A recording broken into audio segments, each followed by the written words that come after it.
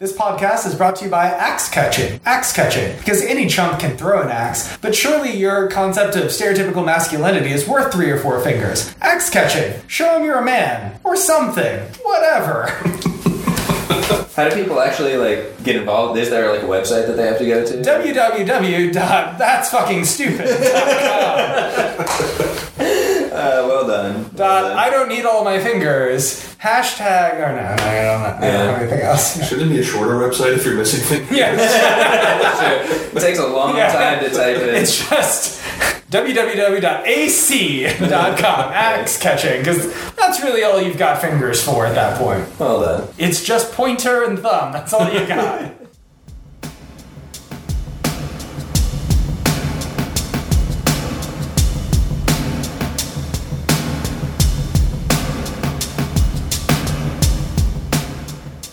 Welcome back to Marginally Significant. We're going to be talking about evolutionary psychology and really kind of, more like that's a ridiculously broad topic to cover. So we're really going to focus on does taking more of an evolutionary perspective, are there instances where that actually informs predictions about behavior, novel predictions, things that we wouldn't have necessarily thought of beforehand without taking an evolutionary perspective? Does that help us to inform our predictions about behavior? And so one of the criticisms of evolutionary psych is that it might you can always make after the fact reasonings, like just so stories. Yeah, just so stories, exactly. Once you see a phenomenon, then you say, oh, well, the reason this phenomenon exists is because of X, Y, and Z. The reason that people do this after the fact is because of this. But are there instances, and maybe there are, but we're not really sure, are there instances where it actually helps to inform a prediction, something that, hey, most other people wouldn't have thought of, but once you take that evolutionary perspective, you realize that this must be the way that it is. So I don't even know how we're going to start this. I think, Chris, you're the most. I was just saying, you're the most well-informed in terms of the evolutionary perspective.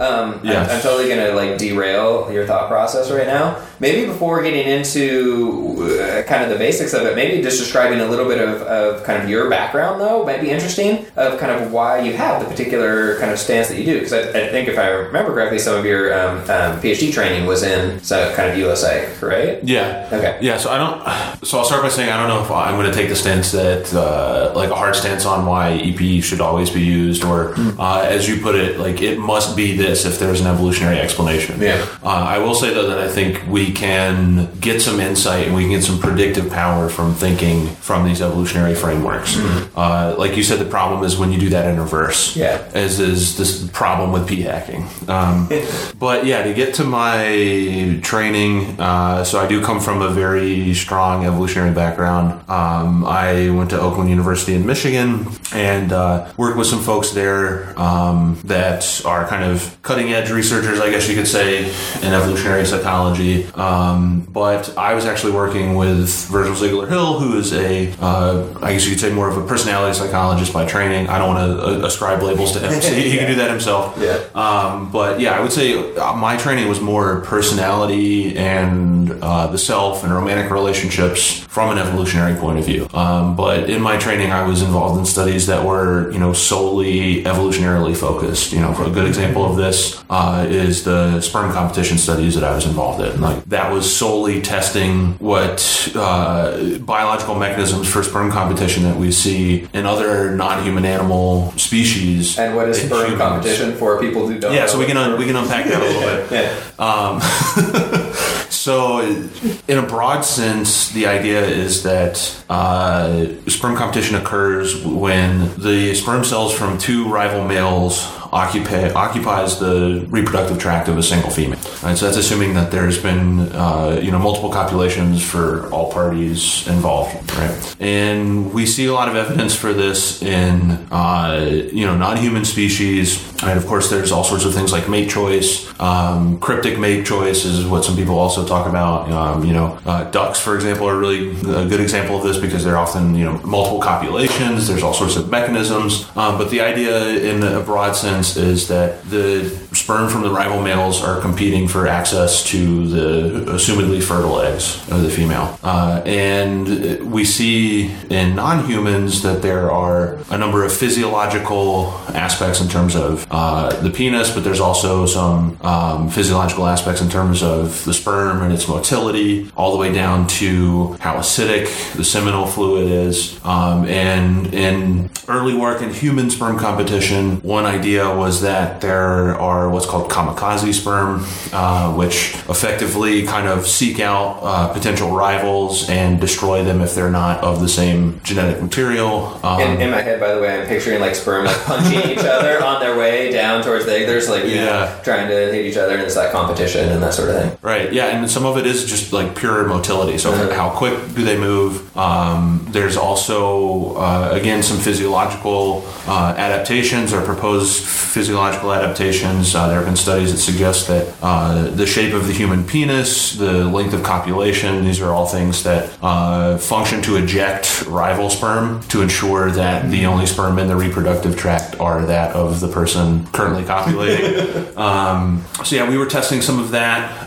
Again, we're kind of taking what we saw in non-human species and also kind of replicating some of the work from Baker and Bellis, who were some of the original folks that did human sperm competition studies. The study I was involved in was kind of one of the preliminary ones, relatively simple. Interesting that we're talking about implicit attitudes, because the idea was to kind of prime people that their partner may have cheated.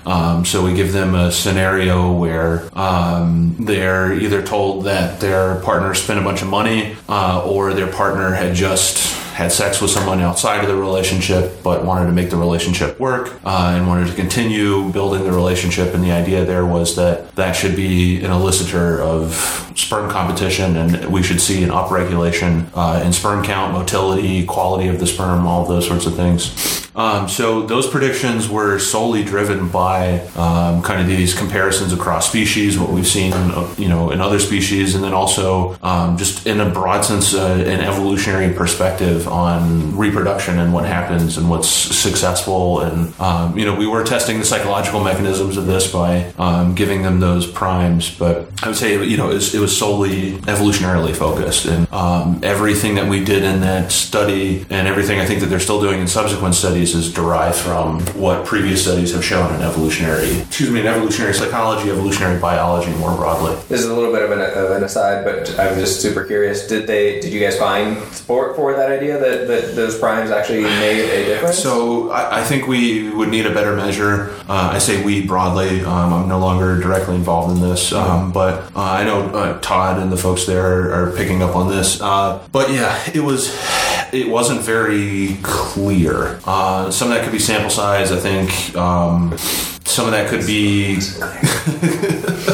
constraints elsewhere in the study, but long story short, it didn't seem like, at least in this one study, there was much. Yeah. Other studies have suggested that there is upregulation. Baker and Bellis suggested that. I know there's some other folks outside of the United States that are doing some of this work. But yeah, that first paper was broadly inconclusive, but I don't think it's enough to totally throw out the idea. Yeah, but I think that's a good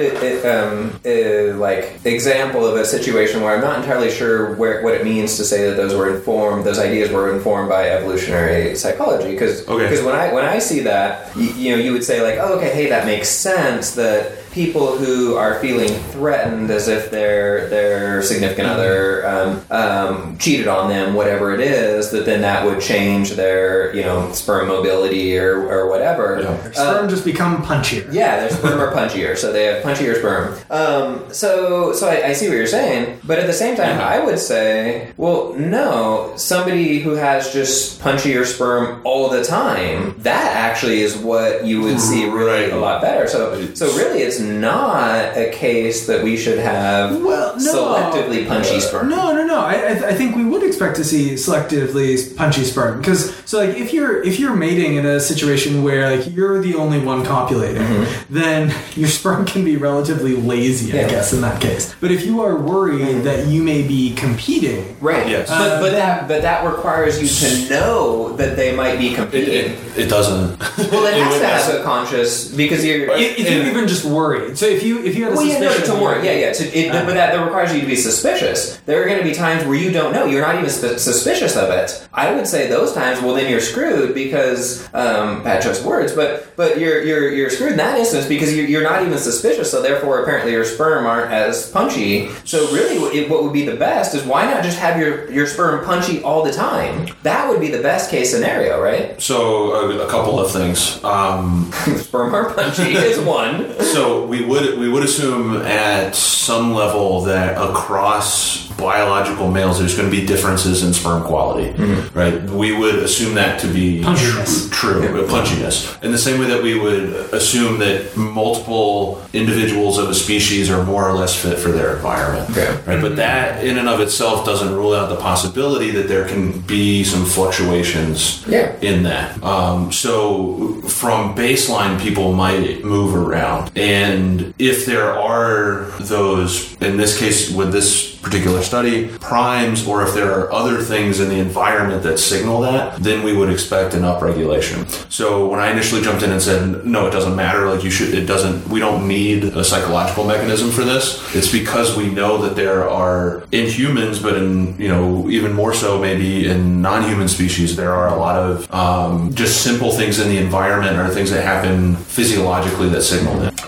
So, for example, if you look across species and you look at testes size, species that are more sexually promiscuous, we tend to see a difference in testes size in those species. Is there, we're getting derailed by punchy sperm, but that's okay. Is there a downside to my sperm being punchy? That's what I was about to get into. Okay. Yeah, so you have to think about it as with anything, we have a limited resource, right? We consume calories to sustain everything that we need to do. And from those calories, from the raw energy that we have, so to speak, all of these different functions are derived. And we would only have so much energy to put towards different things. So it's kind of a zero-sum thing. You put something over here and you don't have the space for it here. Although even human males are pretty actively producing sperm, it still is costly. There's still some, nutritional and otherwise physiological cost of producing sperm, right? Which is why we have the storage system that we do. But if you produced too much, too regularly, and particularly in situations where fertility was much lower, you've basically wasted that resource, is the line of logic, or would be the thinking there.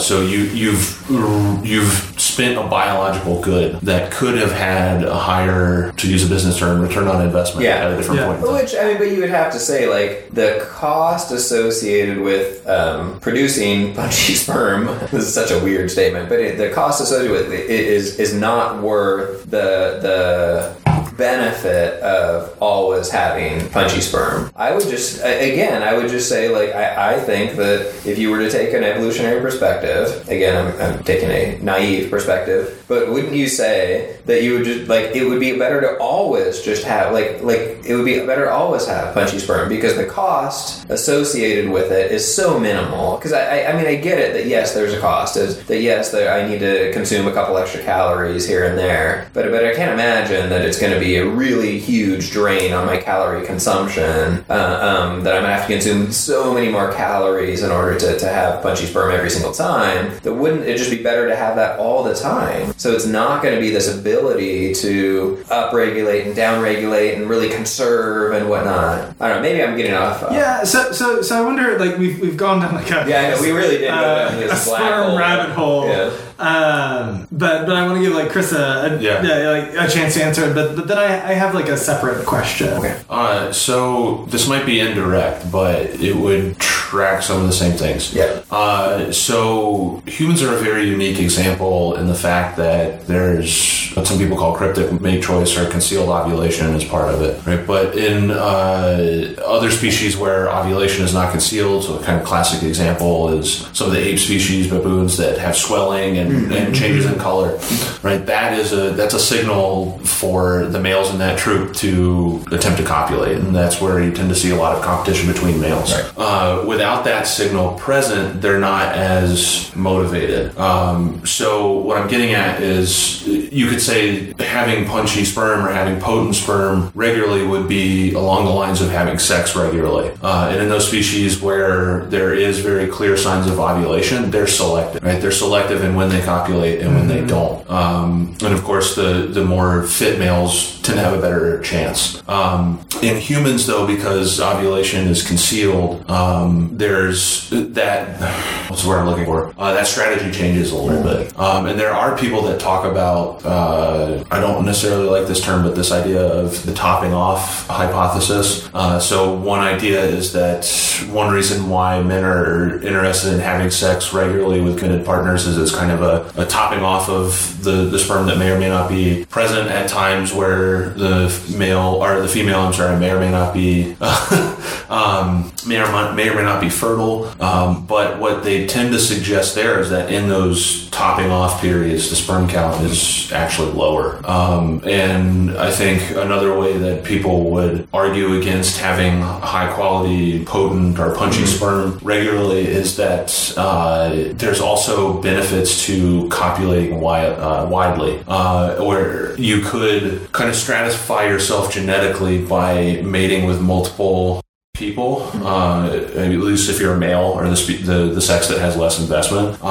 Whereas it might be worthwhile to have quality sperm if you're solely monogamous, right? But even that, I think that's even a really shaky argument. That's a weak argument. All that to say, I think that there are other cost-benefit trade-offs, and there are a lot of benefits of being selective to when you invest in things like sex and reproduction. Yeah, I mean, and so yeah, I definitely agree with that. For once, I actually agree with what Monroe is saying of maybe we should get off the punchy sperm. Sure, let's do it. But so you were saying that you have like another like kind of more general question. So my more general question is, so whenever I present like evolutionary arguments to undergrads, so sort of thinking about it in my teaching, that I think that there's an intuition that they have that like if something exists, then it must be evolved. Yes. And I think that this is a similar fallacy that a lot of researchers fall into. That like if there's a phenomenon, then there must be an evolutionary reason like why that phenomenon is true. And this is my broad, I guess it's like a two-part thing. This is my broad critique of like evolutionary psych, that it seems that there's an implicit assumption, or maybe not implicit, there's an automatic assumption that like if a phenomenon exists, then there must be like an evolutionary reason why that phenomenon exists. And I'm not convinced that need be true. The other piece that I would like to maybe unpack a little bit with us is when we talk about something being evolved, I wonder if like what would both of you think about? Are we talking about this in terms of like a sort of classic biological evolution, in which case like sperm competition is really meaningful? Yeah. Or are we talking about this in terms of a sort of social evolution about sort of some people or practices are more fit to adapting to particular social structures? Because I think that these are, or at least in my mind, like these are both sometimes folded in under the broad heading of Evo Psych, but they're actually referring to like really different. Yeah, so I think a starting point with that is that this goes back to Dawkins' original idea of a meme. And Susan Blackmore, I believe it's Blackmore, sorry if it's not, also really fleshed this out in the book called The Meme Machine. But the basic idea is that biological evolution's currency, so to speak, a gene, right? Genes get replicated and passed on.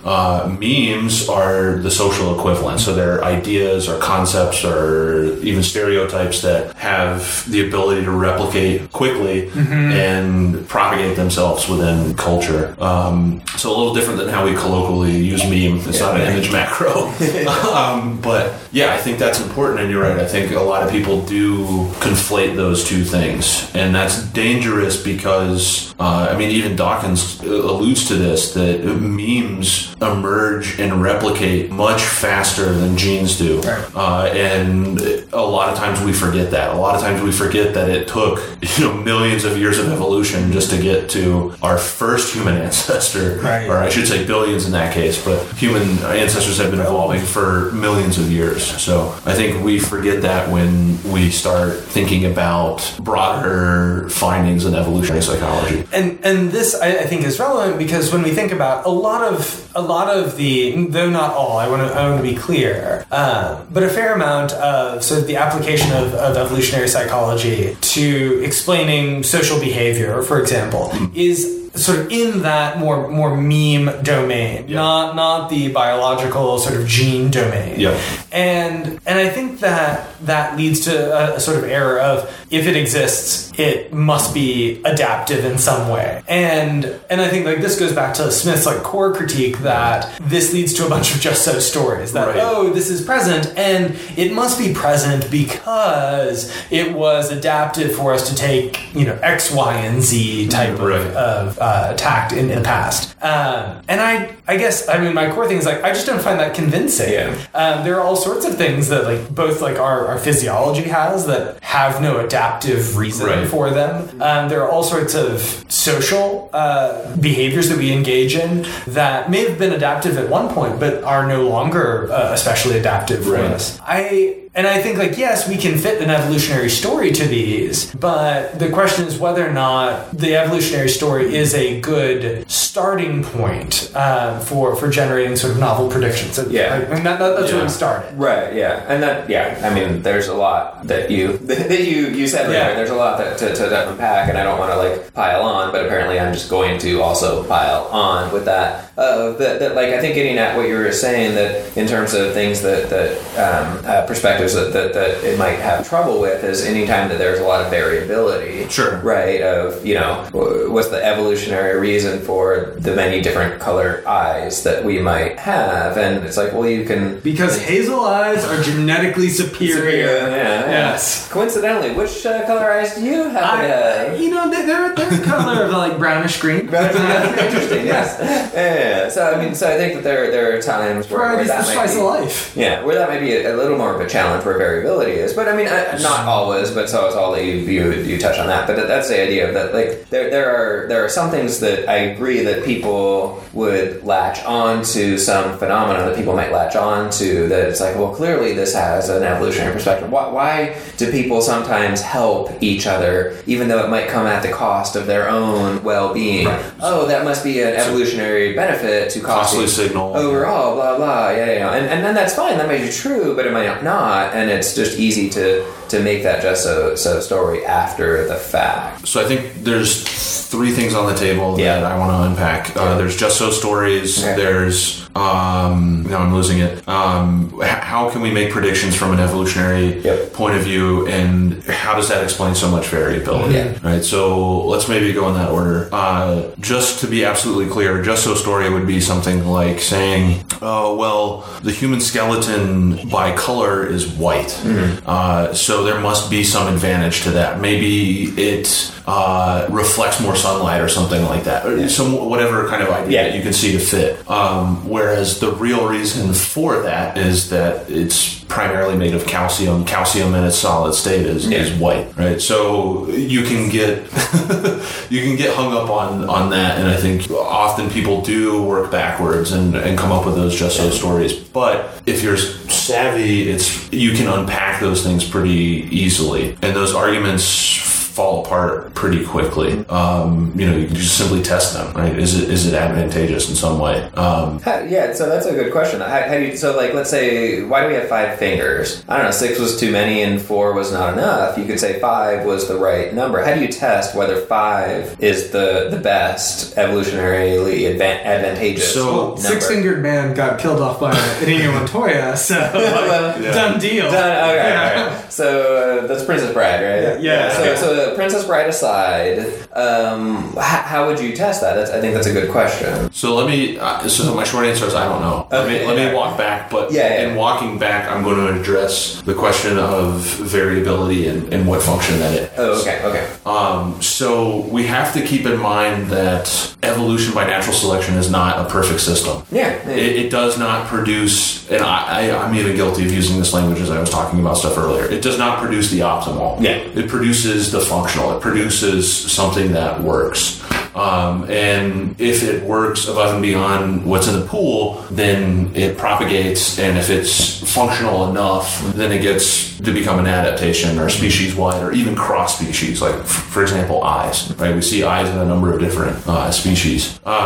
So it may not be a question so much of is it 5 versus 6 digits on any one hand, as is it that we have opposable thumb and otherwise relatively opposable digits. So from this we know we are evolved to play the piano. Yes. There you go. Yeah, that's why we have base 10 counting systems, all that stuff. Right, that's why it works. Yeah, that's right, base 10. Yeah. People do make that argument.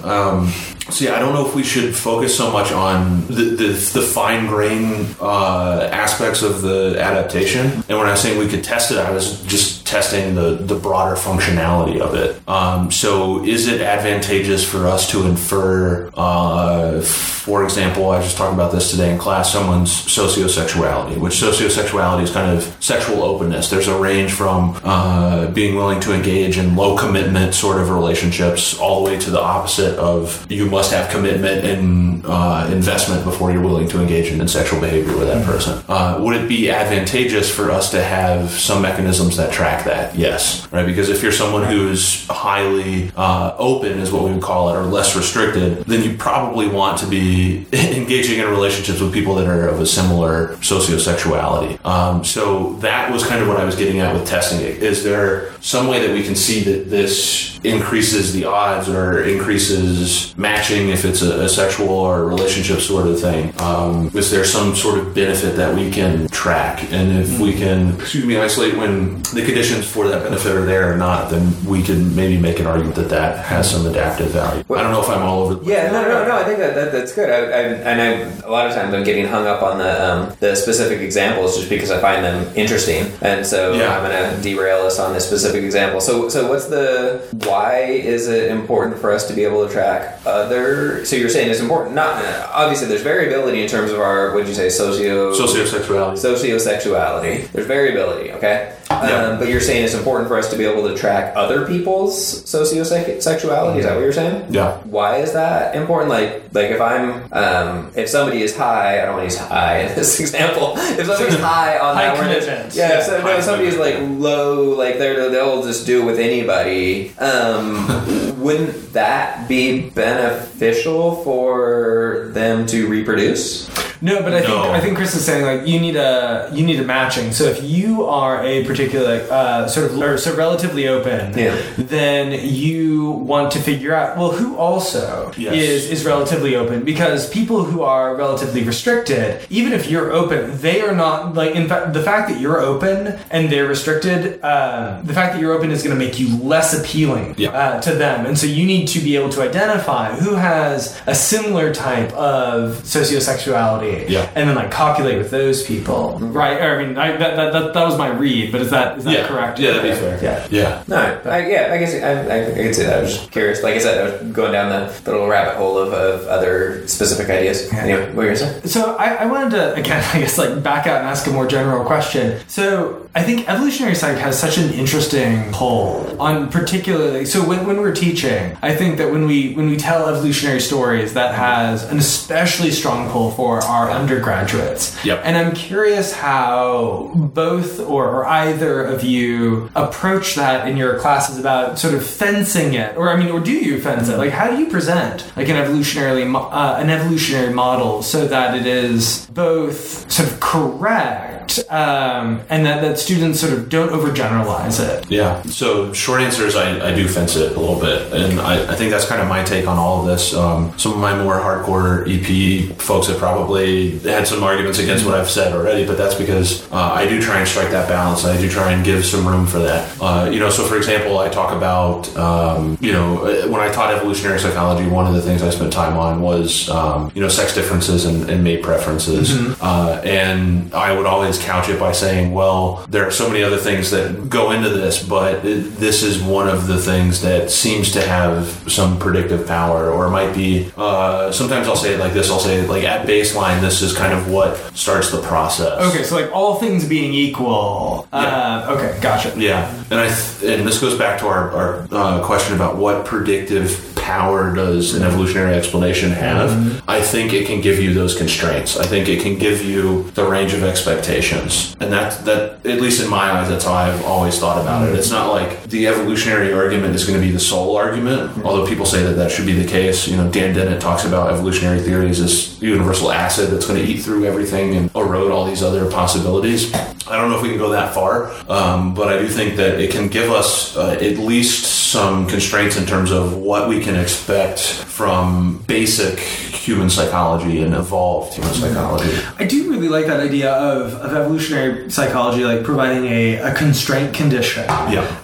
And that might even be sort of a way out of Smith's original critique that evolution. So I feel like the hit against evolutionary psychology is that like you can tell an evolutionary story about anything, yes, if you chose to, and that gets like the just so story critique. But if you have sort of an existing theory that says, okay, we have a certain set of possible predictions, then you can take that theory and you can fence it with an evolutionary theory and say, okay, we had like these, I'm just going to make up numbers, but they're like 7 possible predictions. Yep. But evolutionary theory would suggest that like 3 of those predictions are broadly maladaptive. And so you can sort of use them to screen off things. But would you agree that like, I don't think you want to, well, I don't know if it works anyway. Would you go so far as to say like evolutionary psychology like should not stand on its own? Because like my example like puts evolutionary psychology as a collaborator with other theories. Yeah. Yes. I think it should be more of a collaborator. Again, I might be more middle of the road with some of this. Yeah. Some of the folks that I learned from, I think, would take a harder stance on this. But yeah, I think it can generate predictions, but it can also cull some predictions, like you were talking about in that model. So I think it's part of the variance. It'd be a strong predictor in a regression model, so to speak. But we need other things there. We need other things that can guide that and temper that. And I don't think that's wholly damning against evolutionary psychology, because we're seeing, all sorts of examples of things that we would expect, and they're totally in line with what evolutionary theory would suggest, that get refuted. For example, I was just listening to Radiolab, and they were talking about duck penises. I love like the duck reproductive system. It's just amazing. I'm just sorry. Like as a former Oregon duck, I have a special place in my heart for ducks. And their reproductive systems. Yeah. So I mean, and they're a unique case because a lot of other bird species don't have penises, right? Both the male and the female have a cloaca, right? And they basically kind of come in contact, and then the sperm are transferred to the female. And you think that'd be a non-optimal sort of thing, but what they're seeing is that there's some evidence that could cut down on ability to fly. It's costly in other ways. So there's these trade-offs, but from a pure Darwinian, like just straight from the text explanation, we would say, no, a penis makes a lot of sense because it brings the sperm closer to the ovum.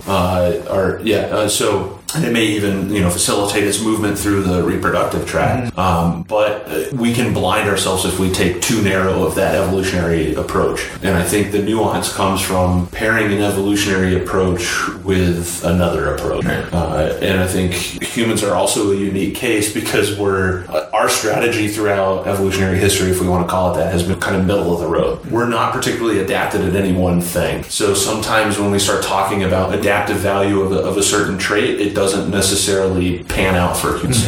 I don't know. This is getting to, maybe I'm just like restating some of the things that you guys are saying, but it gets to one of my concerns is that, like, let's say we get to that idea that you were talking about, Monroe, where you have these 7 different predictions. Let's just say, again, randomly picking a number, and then evolutionary perspective like cuts out 3 of them, and so we have these others that are remaining, and then we actually try to test that in some way. way, and then let's say what happens is actually one of the three that the evolutionary perspective ruled out. I mean, it's just that idea of like, wait, shouldn't all things be in a particular way because that's got to be advantageous? These other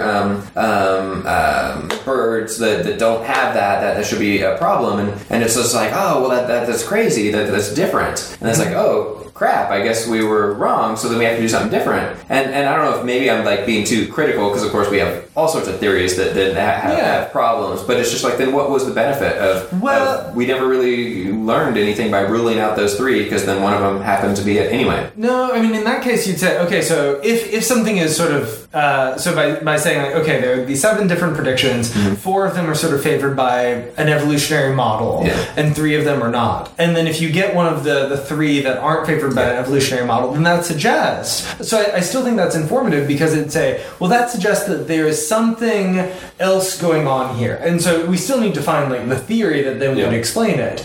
But we would suggest, but that shows like, okay, so this isn't something about sort of genetic adaptivity, or this isn't something about sort of social selection writ large, but there's some other factor that explains this. So again, like, I think it can be helpful for sort of screening or setting up, I guess screening predictions. But I guess where I'm still like skeptical of evolutionary psych is that it is something that can fully stand on its own. I guess like you and I agree on that piece, but I think that it could be a useful way of screening out and saying, okay, so if we think something is adaptive, or if we think that it sort of facilitated reproduction, then that generates certain types of prediction. And if those don't tend to be true, then it suggests like some other mechanism work. I mean, I can see that it can help narrow down mechanism. Yeah. That it could be informative in terms of like, oh, well, is this something that is driven by reproductive something being reproductively advantageous? Or is it driven by some other, whether it be social norm, whether it be whatever it is? So I guess I can see that. Yeah. Again, that's in that after the fact. Right. But yeah. So what I wanted to ask was, do you think, so to your minds, are there particular domains that you think evolutionary psychology, and maybe like with regard to teaching, evolutionary psychology is especially apt to sort of explain things for students, versus are there areas where you think evolutionary psychology is less well adapted to sort of explaining things to students? I have an example of sort of where it's more advantageous, and this is we were just talking about it in my class. That's why it's more salient. Is when we were talking about emotions, and I make the point that emotions are this kind of adaptive thing. We have them for a reason. They're helpful, even negative emotions, and I think that really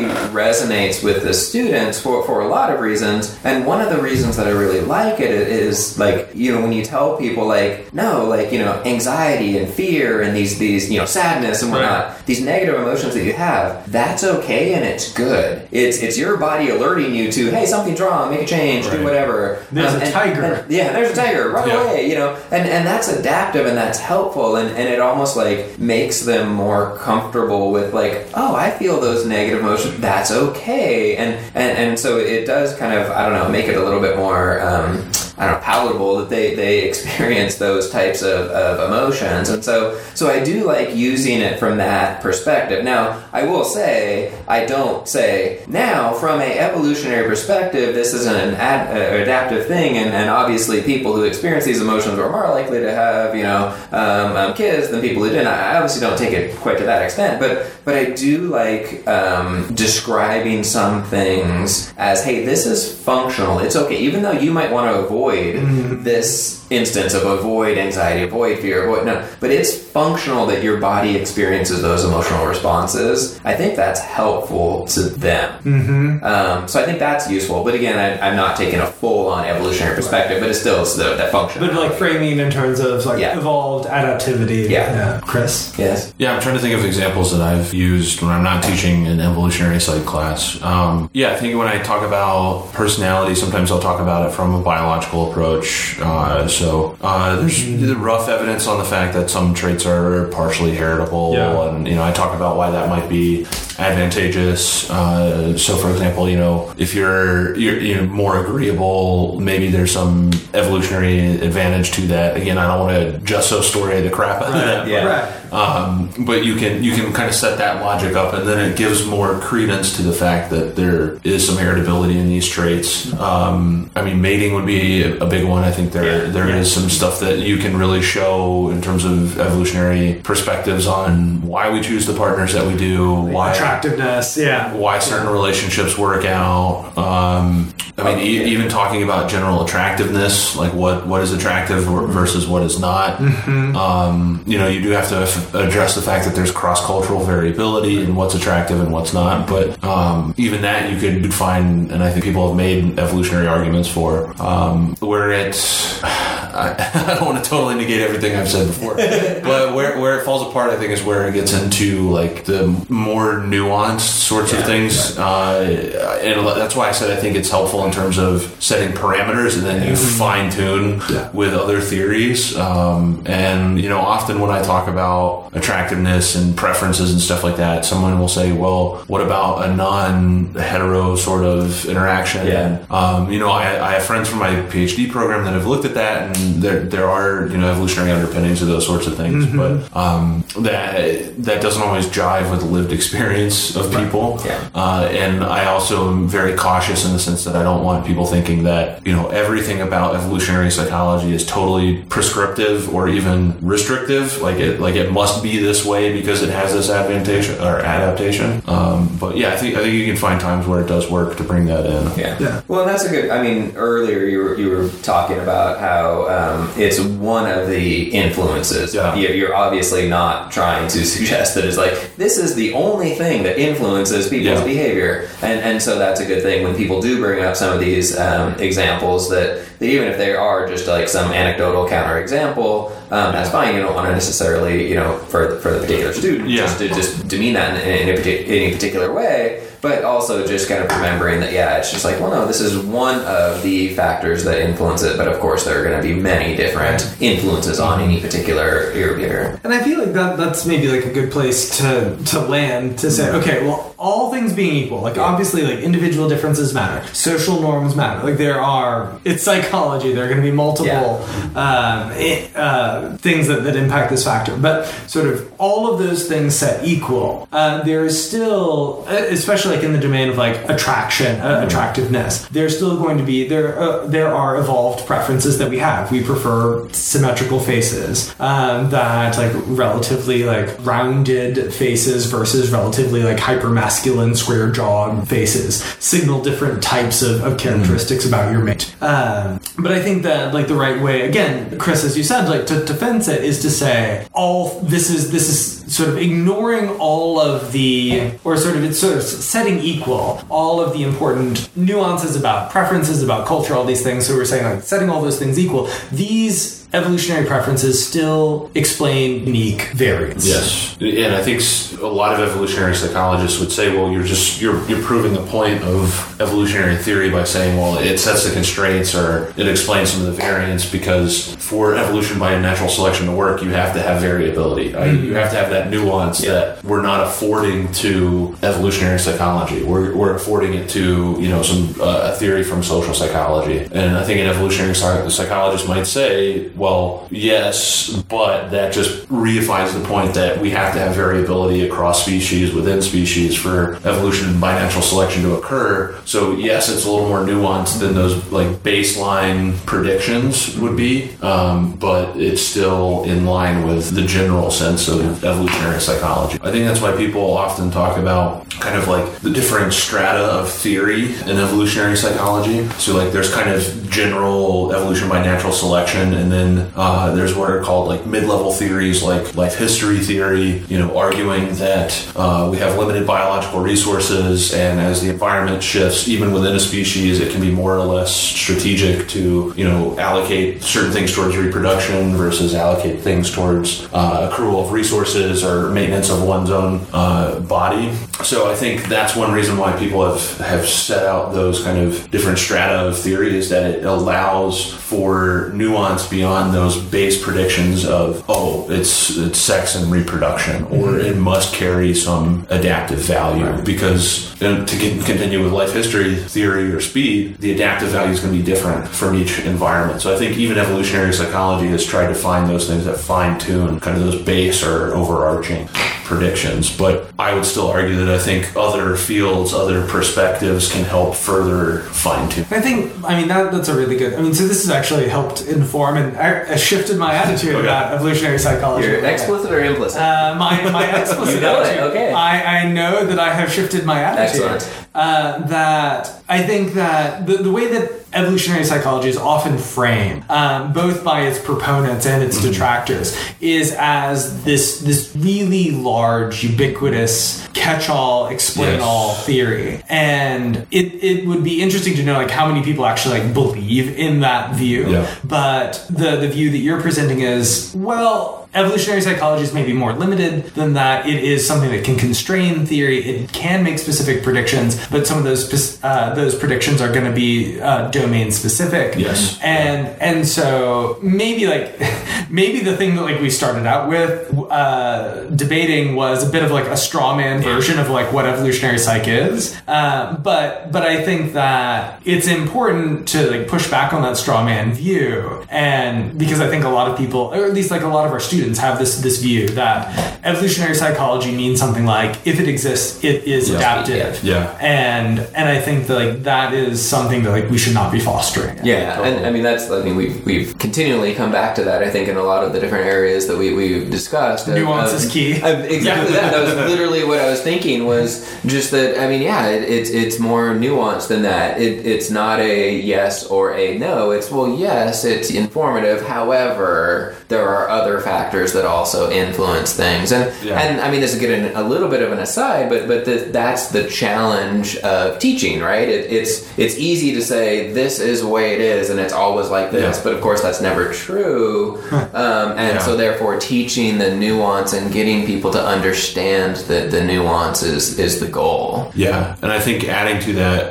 kind of talking about like what people come in and what their intuitions are, and even setting up a straw man of evolutionary psychology. One of the straw men of evolutionary psychology could be that as soon as we say something's adaptive, it's always perfectly optimal and it functions greatly. There's no cost. Yeah. But the more nuanced take on that is, yes, there are costs. It can still be adaptive and be costly. Yeah. For example, our species largely walks upright, and when you walk upright as opposed to being quadrupedal, your birth canal narrows, right? If you're a female, right? So there's a cost to walking upright. It's adaptive for a number of reasons, but it's still coming at a cost. And this goes back to my earlier point of evolutionary psychology, or evolutionary theory and evolution by natural selection is not what produces the optimal.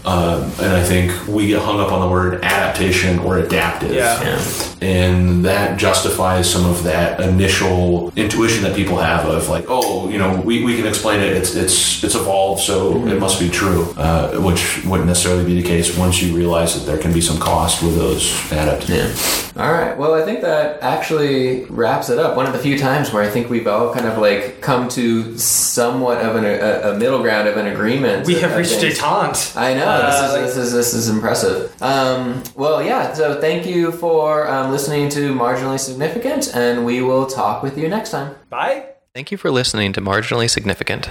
We'd love to hear if you have comments, questions, or any feedback about today's episode. You can message us on Twitter @marginallysig. Our email address is marginallysig@gmail.com, and there's a contact form on our website, which is marginallysig.com. However you contact us, we'll be sure to reply. If you're interested in supporting the show, we'd also love getting reviews on iTunes, Spotify, or whatever platform you use to listen to podcasts. Finally, you can post about the show on Twitter, Facebook, or any other social media platform that you use. However you support the show, we really appreciate it. Thanks again for listening, and we'll talk to you next time.